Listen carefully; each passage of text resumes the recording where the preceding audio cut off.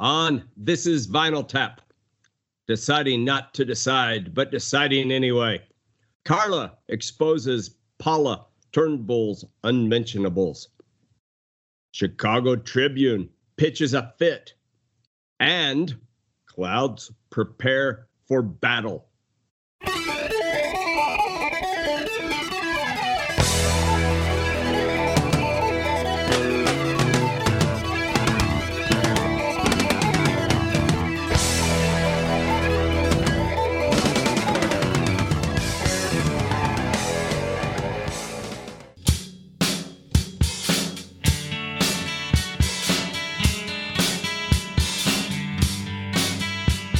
In 1948, Columbia Records introduced the 33 1/3 RPM long player record. 1 year later, RCA Victor introduced the 45 RPM single. Listeners now had a choice, only the hits or the full album. In the last half of the 60s, the best bands realized the potential of the longer format and began to build a cohesive body of music that must be heard unbroken. The arrival of downloadable music has increased the temptation to stay in the shallow end with the hits. This podcast believes every album tells a story.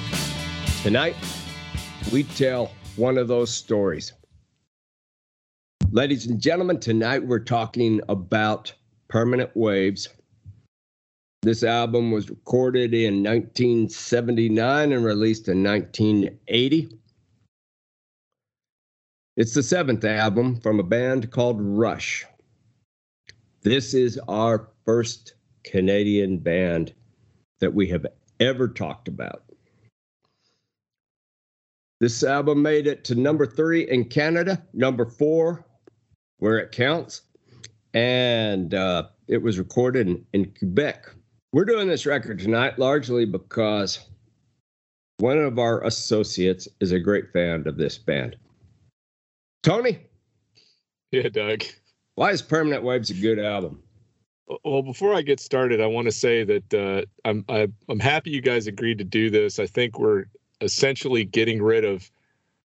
We had lost a little bit of hipster cred when we did the Boston album. We gained much of it back when we tackled The Clash and Willie Nelson. I think we're about to go down the drain again in terms of our hipster cred. So I appreciate you guys willing to embrace that and go down the drain with me.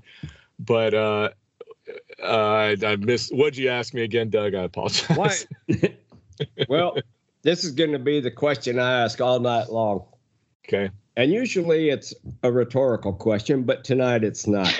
Why is this such a good album? Well, it's kind of complicated. There's two reasons. In context of the band Rush, it may be their most important album because it sets the stage for everything that comes after it. It's not my favorite Rush album. It's one of them, but it's not my favorite. It's not, in my opinion, their best album. But it might be, outside of 2112, their most important album because it was where they took everything they'd done before, this kind of progressive rock, complicated, long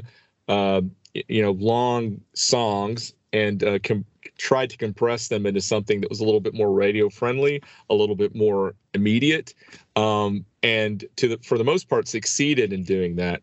It gave them significant radio airplay for the first time and increased their popularity. And then, like I said, if it hadn't been for this album, their album that came after it, Moving Pictures, would not have been possible. So when we were talking about doing a Rush album, both JM and I thought this one kind of held that spot as being, when we talk about an album telling a story, this one kind of telling the story of where this band ended up going after this. And so, again, while it's not, their most critically acclaimed or my favorite or a lot of people's necessarily favorite, I know it's JM's favorite, it is one of two of their most important albums. So it's very important because it marks a big turning point for the band.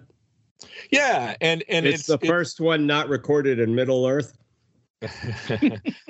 Yeah, exactly. Well, you're being funny, but the subject matter of this album is definitely not it's more sort of immediate. It's a very modern sounding album for a Rush album. It doesn't have any of that sort of Renaissance-y things going on. It's not talking about stuff, the typical themes they talk about. It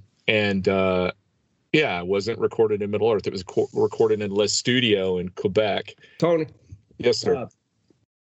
There's a couple of terms that you use very frequently on this podcast, and I know we have quite a few very sophisticated people listening to this podcast, but we also have some people who are trying to learn about music, and you've used some terms that they may not know, and one of those terms that is frequently used is prog rock. Can you tell us about that?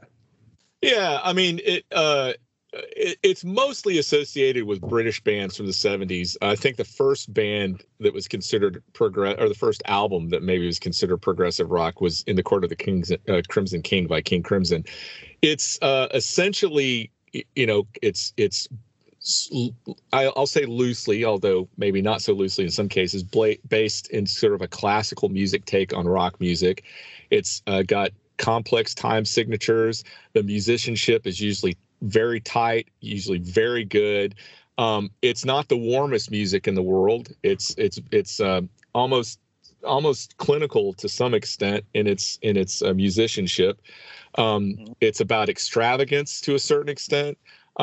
Rush started out as pretty much a knockoff of Zeppelin. So they were like a blues band and then delved into prog a bit and became sort of one of the forebearers of progressive metal, if you will, although they were never really metal, but a lot of people considered them that. And then as they moved into A Farewell to Kings and Hemispheres, it became more of that kind of entrenched 70s prog. Now you got bands like Genesis, which are more art rock. They're more, for some reason, accepted by the critics. Same thing with Gentle Giant. They I don't know what the difference is, why people like some and not the others. Whereas bands like Rush were hated by the critics. Kansas is an American progressive rock band. They were hated by the critics. Amen. But King Crimson's another band that was loved by the critics. So I'm not really sure why one type of pretentious music is loved by the critics and why another type isn't. So the definition of prog rock, which I'm familiar with, is a band that plays songs that you wish would end earlier than they do. That would not be the official definition. No, that's your definition. But saying that, by the time Rush got around to recording this album, they were sick of doing that too. I mean, their last album, Hemispheres, which by the way is my favorite Rush album, the whole first side is one song, and the second side is 3 songs. And so they decided they didn't want to do that anymore. It was they were stuck in a rut. They were doing these long album side songs, and they wanted to do something that was, like I said earlier, more immediate, more concise, but had held that same complexity that they'd been doing. And this was the beginning of that.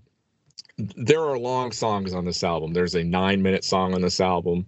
There's I think a 7-minute song on this album, but there's also several 5-minute songs on this album. And so when you say you wish it would end early, I think they might have kind of felt that way. So they were trying to get to that point where they could do something like that and have it end where it wasn't just going on and on and on and on. And according to the guys in the band, this album was an absolute joy to make. And probably because of all that, they had over-egged their pudding a bit on Hemispheres and made something so complicated that it was difficult to record and difficult to play live, and it just wore them out. JM, yeah. This band features a lead vocalist who is the bass player. And that always seems to me to make the most sense, because basically the bass player is the least talented musician in every band and has the least to do. And doesn't it make sense that he is the vocalist? And why haven't more bands use that technique? All right. So. Oh, I'm sorry. I just remembered you play bass in a lot of bands. First of all, it is not easy to play bass and sing lead vocals. It is one of the most difficult things. There's always single notes that you hit when you're playing bass, and when you sing, you're hitting single notes. So you're just going, well, what am I hitting, a bass note, or am I singing a note. It's not easy. I will definitely say it's not easy. Well, and a lot of times the bass is playing counter to the melody, so that if you're singing while you're playing a bass, you may be walking away from each other with what you're doing. Yeah. I was joking a little bit because I don't like to waste the opportunity to make fun of you. The bass player. This is just about as small as a band can get.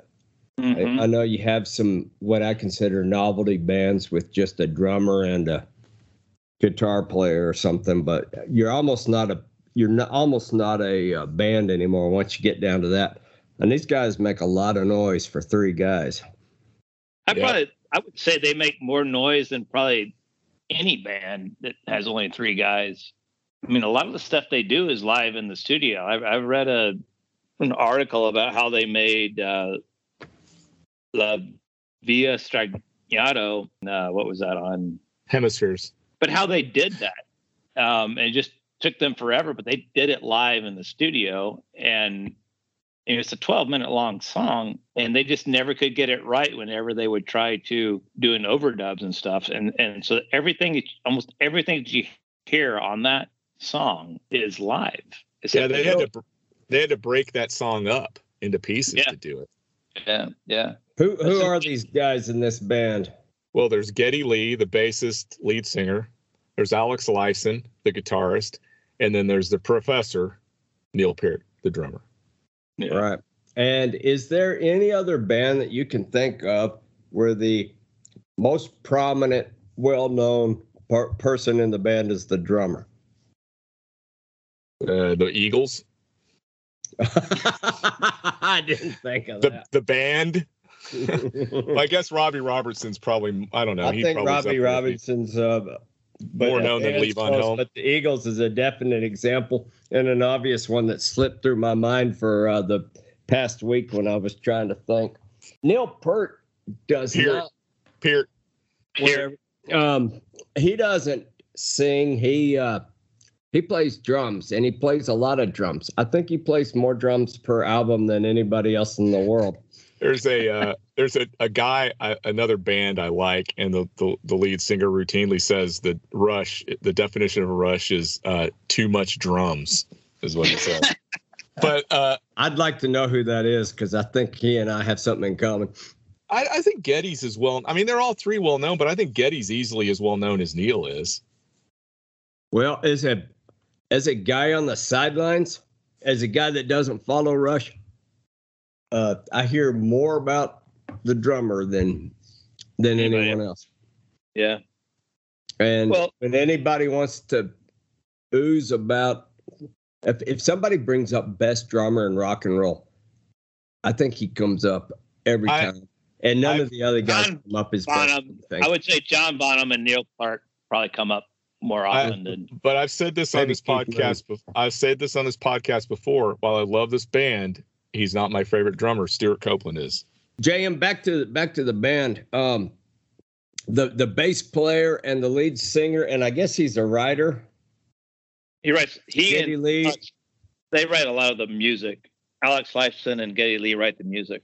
Is he the first one to adopt helium for rock and roll? He's actually not. I would say John Anderson from Yes, maybe the first helium-infused lead singer. That's interesting you bring up Yes, because I've been wanting to ask this all week. Which is the whitest band in the whole world, Yes or Rush? It's not Rush, because Rush can get funky. I might give, I'm going to give Yes the nod on that one. That may be the whitest band in history, besides the average white band. They're not the whitest. They sound pretty funky on occasion. The average white band's not the most white. They're just the average white. You know how the first three Star Wars are just, it's not high-tech special effects or anything like that, but it's still kind of cool when you're watching. Like it doesn't. If you ever were to try to inject more special effects into that movie, it would just suck. He tried to, and it did suck. This is how I feel about this period of Rush. Like they were just discovering the use of synthesizers, and they didn't go over the top with them. They weren't making those weird ass string sounds or anything like that. It was just the way that they blended synthesizers into their sound, I found fascinating.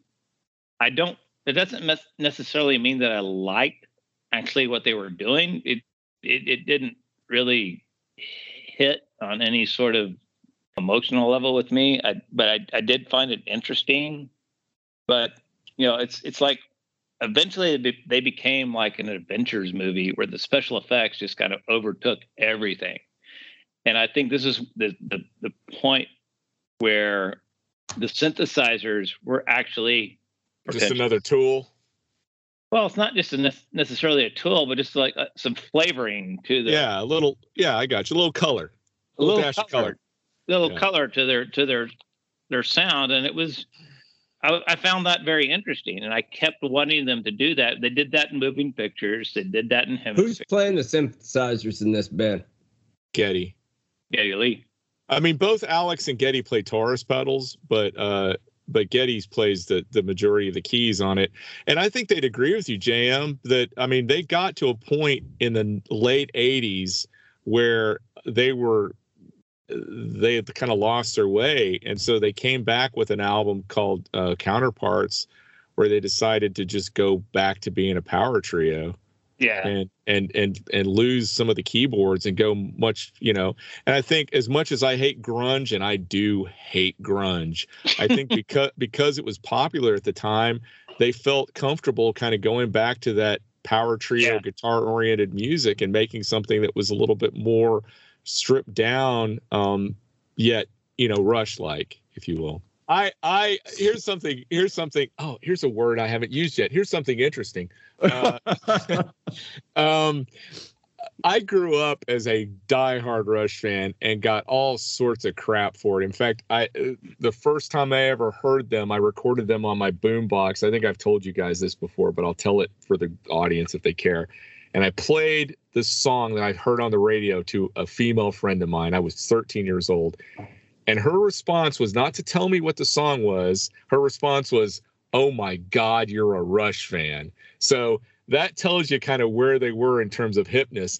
But so I heard that my whole life. But that being said, sometime in the 2000s or so, this band got to be hip. And all the nerds and geeks and dorks that listened to them and got pantsed and got, wedgies and whatever else in high school ended up running the music industry and the entertainment industry, and all of a sudden these guys were a commodity again, and people they got hip in a weird way. So let me ask you about that, because I didn't grow up as a Rush fan. Did you discover Rush at a Dungeons and Dragons tournament, or did you discover Dungeons and Dragons through Rush? I was well out of my D&D stage when I discovered Rush.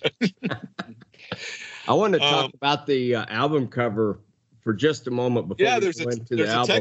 There's a Texas connection. It's an interesting album cover, and one of the reasons we're covering this record is that that picture is from Texas, which pretty much makes us experts on this album. But the album cover features a woman with a hairdo like the 50s with a permanent wave. Get it? And there's a dork waving. Is that the same guy that designed the album cover? It is. That's Hugh Syme. That's the guy who designed it. He's waving, and because here's what you're missing. Because it's a photograph and he's waving, it's a permanent wave. It never stops.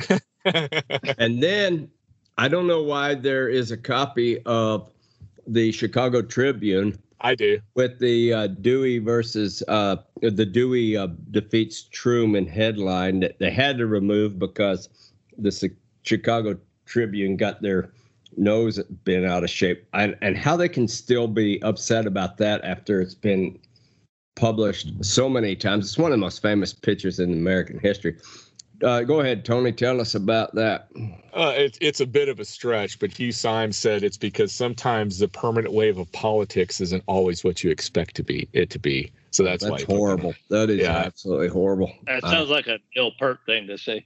And now there's also Coca-Cola also asked them to remove a sign in the background. That's right. I forgot that one. Yeah, which also showed waves in it. So they replaced the Coca-Cola fonts with the band members' names. Yeah, that's right. And then in the entire background is Galveston, Texas, during hurricane. That's the seawall in Galveston, Texas, during Hurricane Carla, 1961. So, yeah, there's a couple of things I want to say about your poking the bear, poking fun at the band. Rush. Depending on what you read, is either third or fourth in the number of consecutive gold and platinum albums by a band. If they're third, they're behind the Beatles and the Stones. If they're fourth, they're behind the Beatles, the Stones, and Aerosmith. Now that's a pretty major accomplishment for a band that isn't considered quote unquote part of the popular culture.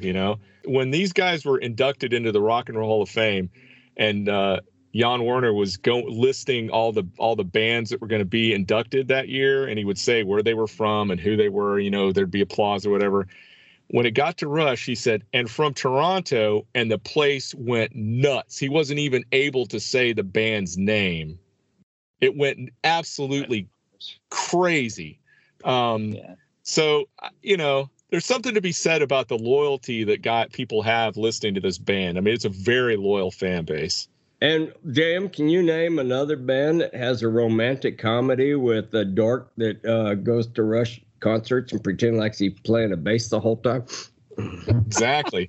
I will say this though, just on a side note, it does get a little these guys and I was one of them at one point, although I saw the light. Rush fans are a little cult-like in the sense that they won't say anything bad about the band. You can't say anything negative about anything the band's ever done, or they will rip you a new. Not even, it doesn't matter if they're male or female. If they're a Rush fan, well, they will. Is there such thing as a female Rush fan? Very, very hard. I'm going to comment on that. I'm surprised. I had no idea there was female. I'm going to comment on that. So in the documentary Behind the Lighted Stage, Alex is talking about their fan base, and that's what's so funny about the crowd or the fans being humorless about the band is the band has a sense of humor about themselves.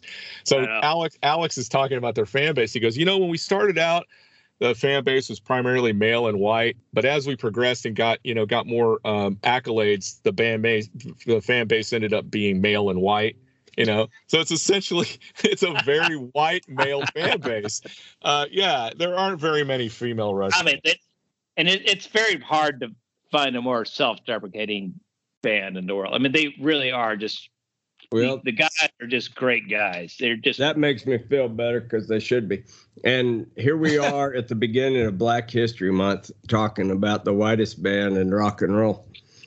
We have spent a lot of time on outside issues, but we need to dive into this album. Fortunately, there's only about 3 songs on it because they're all half an hour long, so we can go through it fairly quickly. That's not true. The first song is actually what we call a hit. This is Spirit of Radio.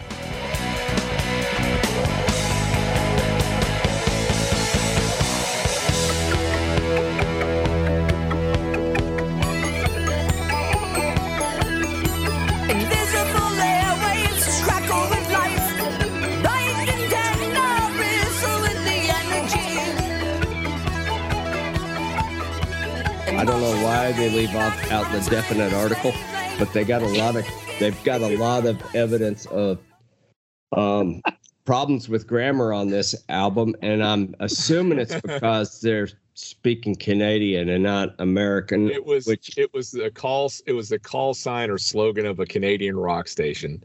It was KFNY FM, Toronto-based radio. Yeah, Spirit of Radio. Radio. The Spirit of Radio. So that's where that came from. So here's something I talked about with JM earlier. I'm sympathetic to this song I think it's a fun song to listen to, and they do get going. And I actually feel myself starting to tap my foot to this song. But the real thing is there is nostalgia and there is sentiment about radio. And everybody had a radio station when they were a kid. They listened to nonstop. I can still remember my little transistor under my pillow so my parents couldn't hear it, and going to sleep listening to music. And then when you could finally take a radio with you and put headphones on and listen to it, and you had it in your car, it was part of the independence of being in your own car, choosing the radio station and driving around with the windows down, listening to that radio. Radio is a wonderful, sentimental thing to attach to. And I was talking to JM and I said, has anyone ever written a sentimental song about television? No. And the answer is absolutely not. Nobody has those feelings about television. And then I started thinking further. People do have that attachment to books. Right. They love books in the same way they love radio. But have you ever heard anyone write a sentimental song or express a sentimental thought about the internet? No. No. Well, it's completely different. And I think a lot of it has to do with the fact that radio and books make you create a picture in your head. So yeah, and this song is of the same ilk, although it takes a slightly different turn, is More Than a Feeling. It's got the joy that radio brings to you. Although it's this song has more than that, because it's talking partly about that and partly about not really liking where radio is going, because it's really about freeform radio and the fact that there used to be stations that would kind of do whatever. You have a DJ, and the DJ was the guy who kind of programmed what he was going to play. That's right. And you could tell the difference from one DJ and the other, because he was playing his stuff. And that, if that's not absolutely gone, I don't know where it exists other than XM radio. If it were not for XM radio, I would have nothing to say about radio anymore. And this was all about the thought of radio becoming something that was such a moneymaker that you had radio stations going to formatting. So they were classic rock, or they were album rock, or they were country, and they didn't play a little bit of this and a little bit of that. It's kind of interesting. A couple of things about this song. The beginning riff is supposed to represent sort of static coming in on the radio. It does sound like a radio, and I don't know why. This is my favorite Rush song, and this may be one of my top 10 favorite songs ever. Really? Specific, yeah, because of what you're talking about. They're not. These guys are not above subtlety. These guys could figure out that there were things going on in the world, and they could incorporate those into their songs. And I think that's one of the things that makes me very interested in Rush. It just they're like actually incorporating things that are going on in the modern world. That's okay. That's kind of cool. Well, actually doing that. Were they on drugs? Because it seems like they're too awake and acute to be on drugs. They were guys that smoked a lot of pot, but there's all sorts of stories about how when they actually toured with Kiss for a while, and Gene Simmons likes to make fun of the fact that after the shows there'd be girls crawling all over everything, and the guys in Rush would go back to the hotel room and hang out and read books and stuff while they're doing rock, while Kiss is doing rock and roll things. Mm-hmm. But was there any games? Would they go back to play any kind of games? Yes, with 12-sided die, and yeah, of course. So, JM, when you talk about them incorporating things around them, so there's a really great interview online of them from this time period talking about what they were listening to at the time, and this guy, snidely says, "Well, there's so many bands going back to a primitive sound and stripping things down," and Rush says, "Yeah, but those aren't the interesting bands." And what they were listening to at the time were the Police and the Talking Heads.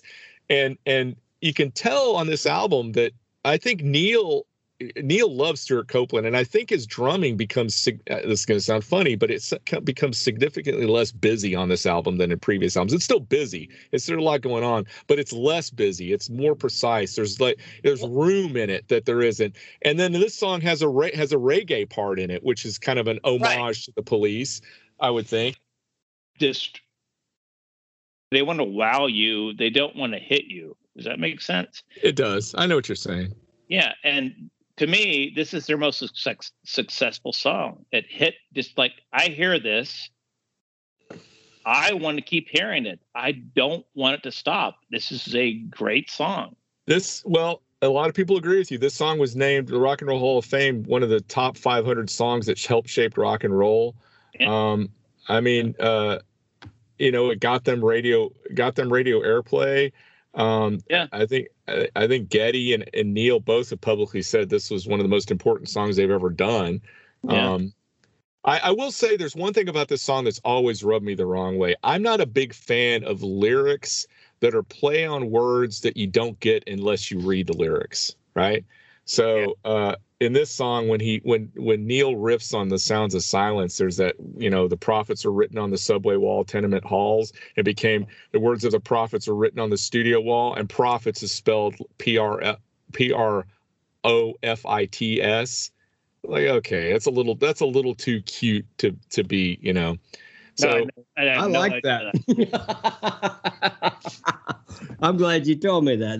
One more thing I can add to my very short list of things I like about Rush. But supposedly that was influenced by having these opening acts go out on stage and tell every city they played at how much they loved them and how big of fans they were, or how great their fans were.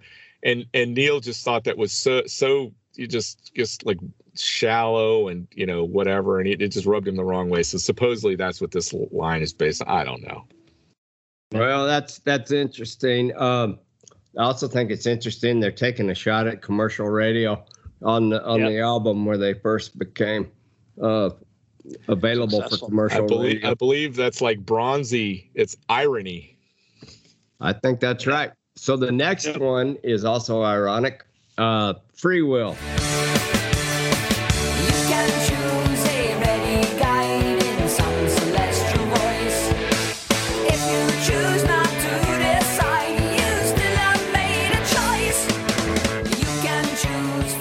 My favorite song on this album and one of my top 3 favorite Rush songs ever. One of my least favorite songs by Rush ever.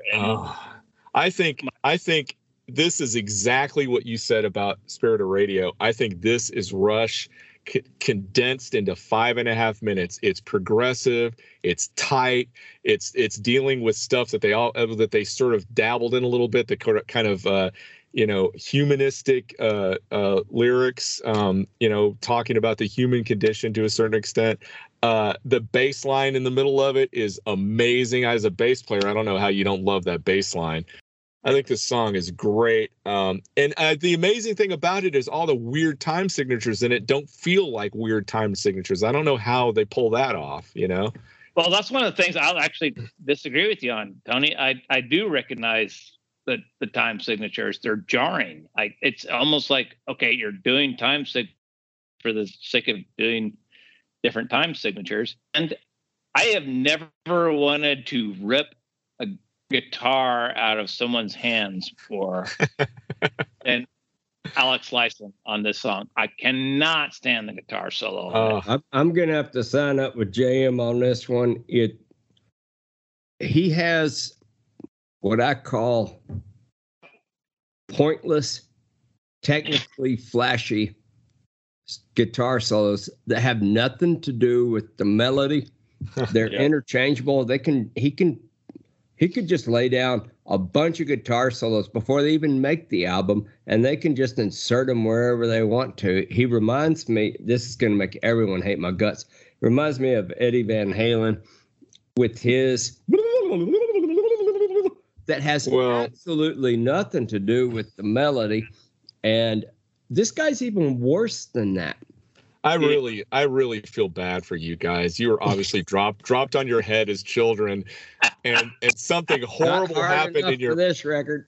Something horrible happened to you in your childhood to not like this song. This song is fantastic, and I refuse to say anything else about it other than that.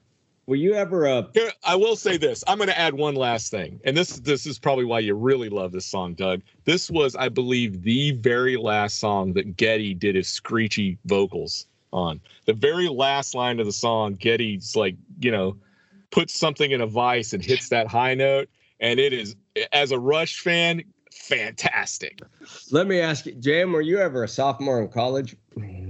At some point, yeah. Do you remember staying up all night talking about philosophy when you really didn't have any idea what you were talking about? I'm 54 years old and I still do that. So anyway, that's what these lyrics are to you? Well, let me ask you a question. Sure. This is about free will, right? Huh?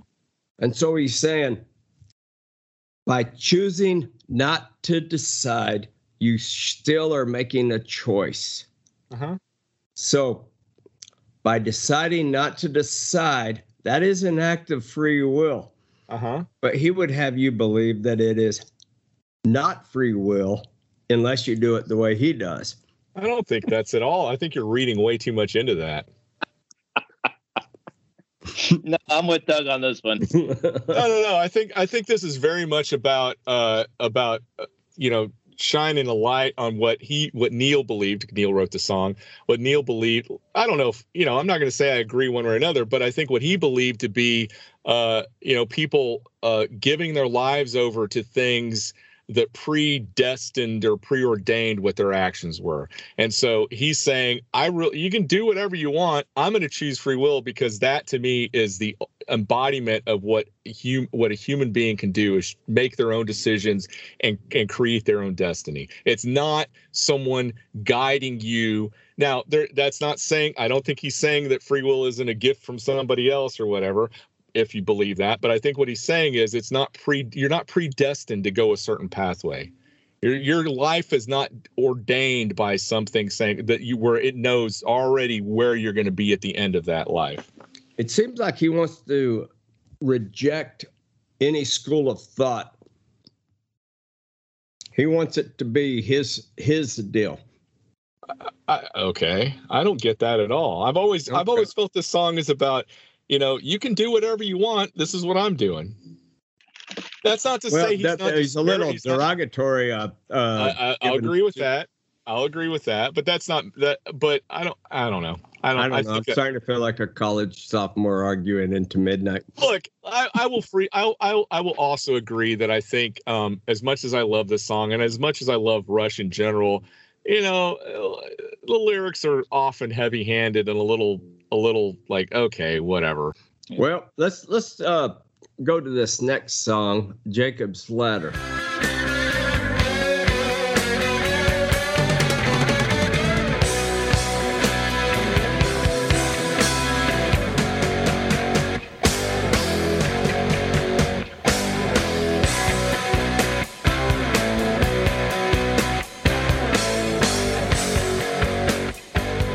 Very rare when a song can just kind of make you space out. Like I'm just really enjoying hearing where this song is going. I don't really want to hear anything else. I'm just enjoying the situation that I'm in, and it's very few vocals, a lot of nice synthesizer parts in it. I really do. This is one of my. I think it's a very, very good song. I have nothing against it. Yeah. They talk about how they were trying to be cinematic with this song and conjure, and the music came first, and what the music was trying to do was paint an image of what a Jacob's Ladder is, which is essentially when the clouds burst through the sky and they're a cloudy kind of overcast sky, and you can see the sun rays through it. That's a Jacob's Ladder, and it's named that because of the biblical story about Jacob's vision, seeing angels going up in the sky. They were trying to conjure that up musically. So the music came first and then the lyrics. It's funny that you talk about the keyboards because how long have you known me? I am not a musician, but that little middle part in the song, where Geddy talks about Well, I taught myself that on my little Casio mini keyboard, so it's not exactly complicated stuff we're talking about here. No, he never does anything complicated on keyboards. He's not like a keyboard czar, but I do appreciate use of synthesizers to augment things. I do that. There's that part in the middle where I really do think he just kind of transports you to some different place where you really can kind of picture, all right, the clouds parting and the sun coming through, and I like the song a lot. I'm not disparaging it. I just always thought the keyboard part was, if I could learn it, it's not complicated. But no, I like the song too. I do think, though, it feels to me a lot like things that came before this album. It feels like a throwback to me. Jacob's Ladder could have been on Hemispheres, fit fine. Whereas when we talk about Natural Science, that song to me seems very much more modern than this song does in terms of its approach to stuff. But I don't disagree. I like Jacob's Ladder a lot. It's a good song. The time signatures, I think it starts off in 5/4 and then it goes to 7/8 and back to 5/4, and then it goes to there's a 3/8 where it comes in at some point. The way that they're playing the time signatures doesn't jar with your mind so much. You know, the whole idea of the band trying to do something a little bit different. Now, this is a longer song, but trying to do something different on this album where they try to take what they were doing in these long extended pieces and truncate them down to a shorter thing. And when you're talking about all the different time signatures and time changes, it seems to me that a band I don't think any of us would disagree that these guys aren't talented musicians. Regardless of whether you like the music or not, these guys know how to play their instruments, right? It seems like that whole thing is part of them trying to make things interesting to them, you know, because otherwise it's boring. If they, they get bored. It's like you got a prodigy in school who's a great math student, and they're sitting there doing rudimentary math. They get bored. They want something a little bit more excited. And I think that's kind of, even when they were trying to do these shorter songs, they still wanted to keep things interesting enough for them to enjoy playing them. We have our most loyal listener is a Frenchman, or at least he lives in France. I'll be very disappointed if I find out he's an American living over there. But I wish he were here so that he could help me announce the next song. Entre nous. Just between us, I think it's time for us to recognize the differences we sometimes fear to show. Just between us, I think it's time for us to realize the spaces in between. Leave room for you and I to grow. This is one of my least favorite Rush songs. I've never particularly liked this song too much. And then I found out in doing research, I never knew this, that Entre Nous comes from the Fountainhead. Neil was a big Ayn Rand fan, and that is so perfect. Back to the sophomore in college. Yeah, exactly. And he was in. I mean, he denounced it later on, but there's a lot of Rush lyrics that are based in objectivism, her goofy philosophy of objectivism. Ladies and gentlemen, if you have never been familiar with Ayn Rand, she is a Russian who came to the United States properly filled with hate for the big giant socialist state. And she wrote a book called The Fountainhead. She also wrote another one called Atlas Shrugged. And they are some of the most tedious works of fiction you'll ever read. Every college girl that takes herself too seriously will end up falling in love with these books at some point. Anyway, avoid these books at all costs. Well, they're also the foundation to the unthinking version of modern libertarianism too, so it's a shame. But Rush's label is actually called Anthem, which is based on another one of her books. I mean, Neil was that one wasn't that long, at least. No, that's true. I mean, she influenced his lyrics for a long time. I didn't know it got this far into their catalog, though. I thought that ended with 2112. What album was Trees on? Hemispheres. That was their last album. So you're right. I guess that's a very Ayn Rand No, it is. In fact, Rand Paul got a cease and desist order from the band because he kept reading the lyrics at some political rallies, and the band was like, hey, back off. I don't think I'm alone in not liking this song. I think a lot of Rush fans don't like this song. You know, the keyboards are, I know you like the keyboards on this album. I think they're kind of goofy. I think it's a song sort of about relationships. And because the guy writing it was one of the most introverted people on the planet, it just doesn't come across as being genuine in a lot of ways. I learned today, and JM, you could probably speak to this better. Alex was trying to get a 12-string sound on this song. And he had and he had I guess his 12-string was busted. So what they ended up doing was combining. He had a Gibson J55 in standard tuning, and then he had Nashville tuning on his Gibson Dove. And when he played them together, it approximated a 12-string sound. I thought that was kind of interesting. You know, well, that's kind of interesting because the next song, Different Strings, actually does have a full 12-string sound on it. And I was listening to it today going, yeah, why don't we get to that song, unless you want to say anything about Entre Nous, JM? I don't like the song. Okay, let's move on to a song that I actually like a lot. I'm sorry, Doug. You know, if they can do one title in French, why can't they do the whole record in French? That's all I'm asking. Different Strings next. Did it go out of style? Along with our naivete, no longer a child. This is one of my favorite Rush songs. I would probably put it in the top 5. And it's just a much more straight ahead. Absolutely. Song. Yeah, it's just a song, and it's just Getty wrote the lyrics. Song, and it's This is the one where Getty, I remember reading that Getty wrote the lyrics instead of and again, it's about a relationship, and I think it rings a little truer than the last song. Yeah, it's just it's very, and the piano parts are actually very great. The piano's played by the guy who took the album cover, right? Yeah, Hugh Syme, the art director for the band, played the piano on it. As a Rush fan, though, I will say, and you guys have already commented on how you don't like Alex's solos. As a Rush fan, I will say, almost to a person, you'd ask any person who's a Rush fan, the one thing they hate about this song is how it fades out at the end, right when it sounds like Alex is about to just get down. You know what? That's my favorite part. That's my favorite. Well, here's what's interesting. I found out today, I read an interview with Terry Brown, who's the longtime producer for the band, and he said he's asked about that solo almost more than anything else he's asked about with the band.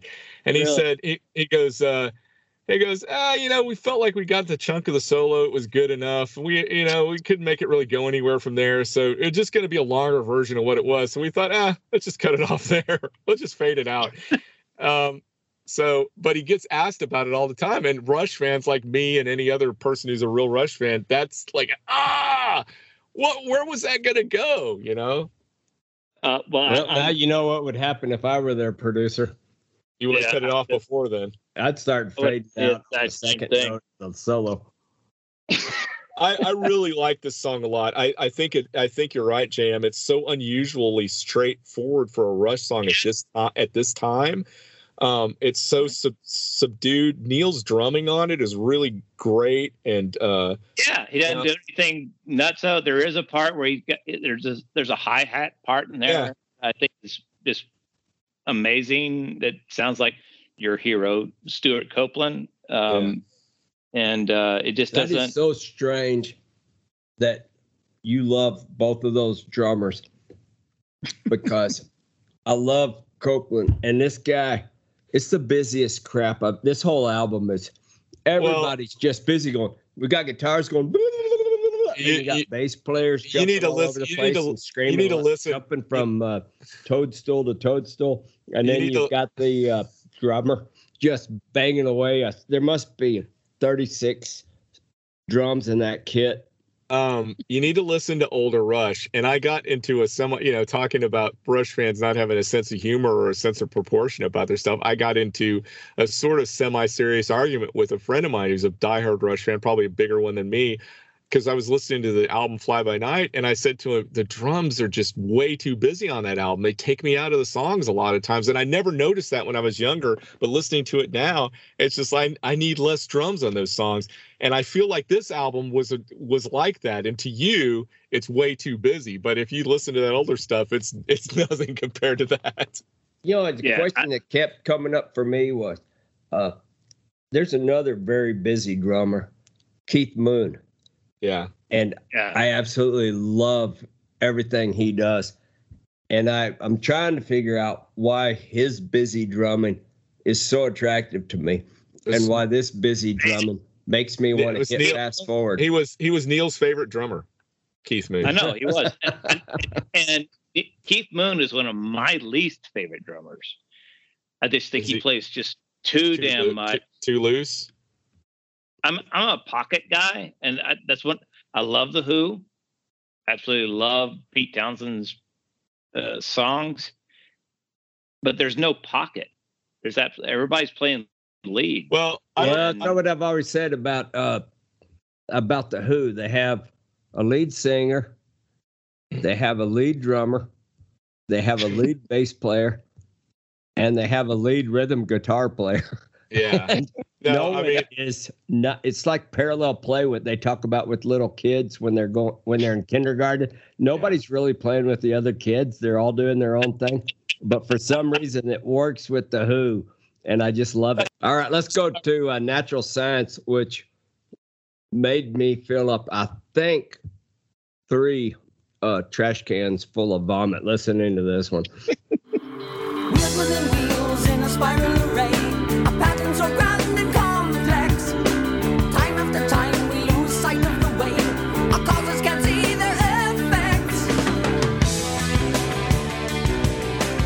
God, you are so wrong. This song is great. It just sounds more modern to me than Jacob's Ladder. That analogy that we're all little tide pools trying to. No, what he's doing, what he's going at is, so it starts off, if you listen to the song and it's like as a whole, it starts off with the water and it's man kind of paddling in the water. You've got the man kind of taming nature, and then by the end of the song, it's just the tide crashing onto the surf. So essentially, the song is about man's desire to tame nature and or science, but in doing so, wanting to destroy both rather than just using them, as a tool or preserving them in some way. That's what the song's about. I really kind of thought this was really cool. So in the beginning, where Geddy's voice is echoing, you know how they got that? They put a speaker cabinet outside. They were recording in the studio, which is out in the mountains, and that's Geddy's voice echoing off the mountains back into the whatever the recording is. It's all natural. There's no effects on his voice whatsoever. I think that's really pretty cool. I think Doug will appreciate this. This song originally, at least parts of it, were based on Sir Galen and the Green, however you say, Galen and the Green Knight.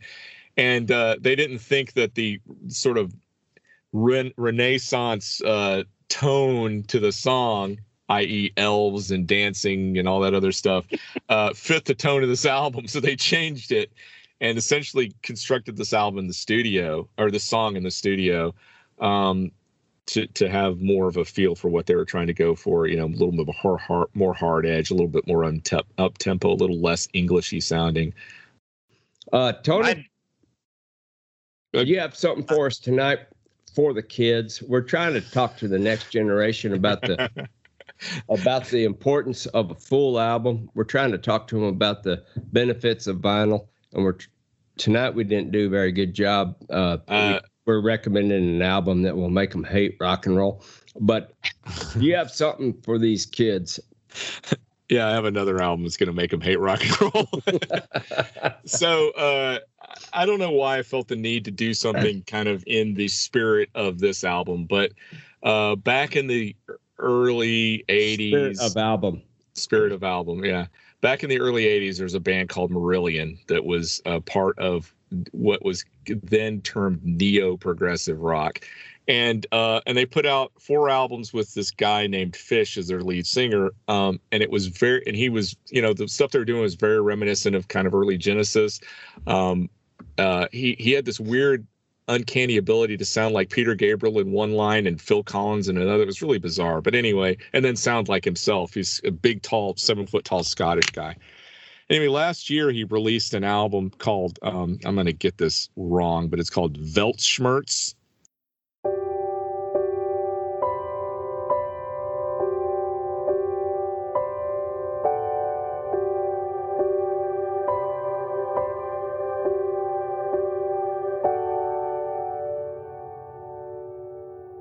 He hears a voice.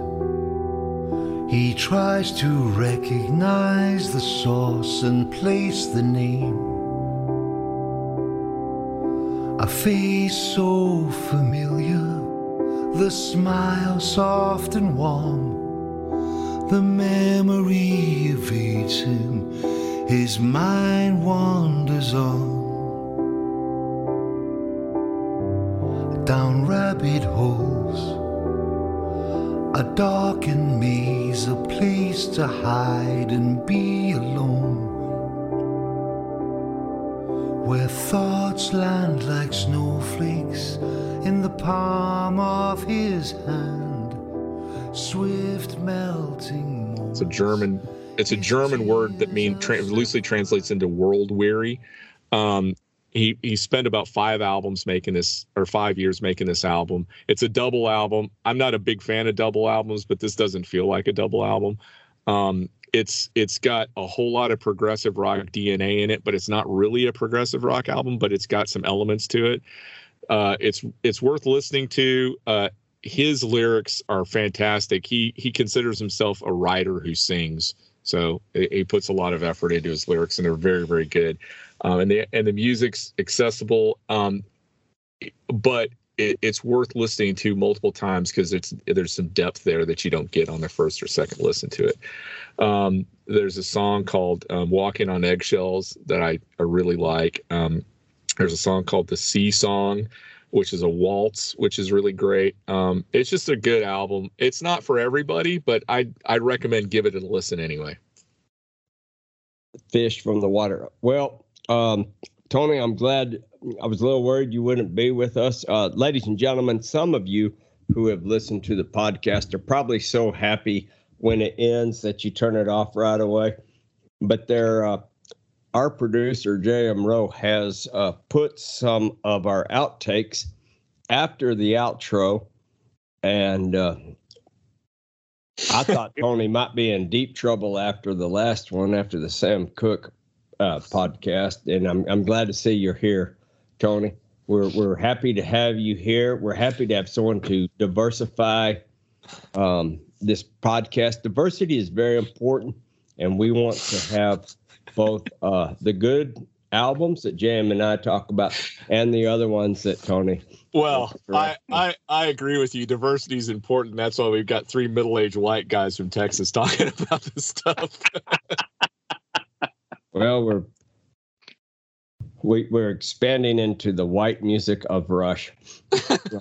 Next week we've got Yes. No, just kidding. That won't happen. I promise. Jethro Tull. I don't think Yes has a fan among the 3 of us. I sure hope not. If they do, I like we'll Yes. Spare you. Do you really? I do. God. I really. All right, Sam, we're going to shut up and get us out of here. All right. That's it for tonight's show, where we took a look at Rush and one of their more popular albums, Permanent Waves. We would like to thank each and every one of you that have downloaded our show. We're at almost 1,300 downloads. We cannot thank you guys enough. Next week, we're going to be looking at a very popular album from 1978, the first album by the Cars, appropriately named The Cars. Be sure and look us up on Spotify or your favorite podcast platforms such as iHeartRadio. We're on Amazon. We're on iTunes. Download us when you get a chance. Also, give us a review You can give us how many stars you want to. We're also on Facebook, Tapping Vinyl, and we're on Twitter at Tapping Vinyl. You also can email us at tappingvinyl@gmail.com. For our host, Doug Cooper, our co-host, Tony Schlegel, and me, your humble producer, Jonathan J.M. Rowe, this is Vinyl Tap, where all the podcasts go to 11. And remember, it's just between us.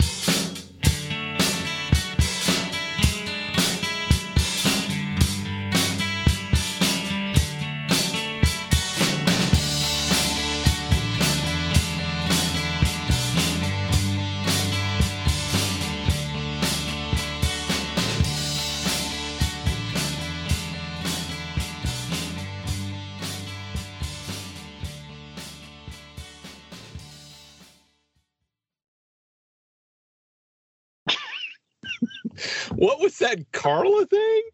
What the hell was that? I had no idea. Carla? The album cover. Hurricane Carla. Oh, yeah. Hurricane Carla. That's right. Jesus Christ. Man, that's good. We got And Paula Turnbull is the model. The model. She shows her panties. I know. It's very, very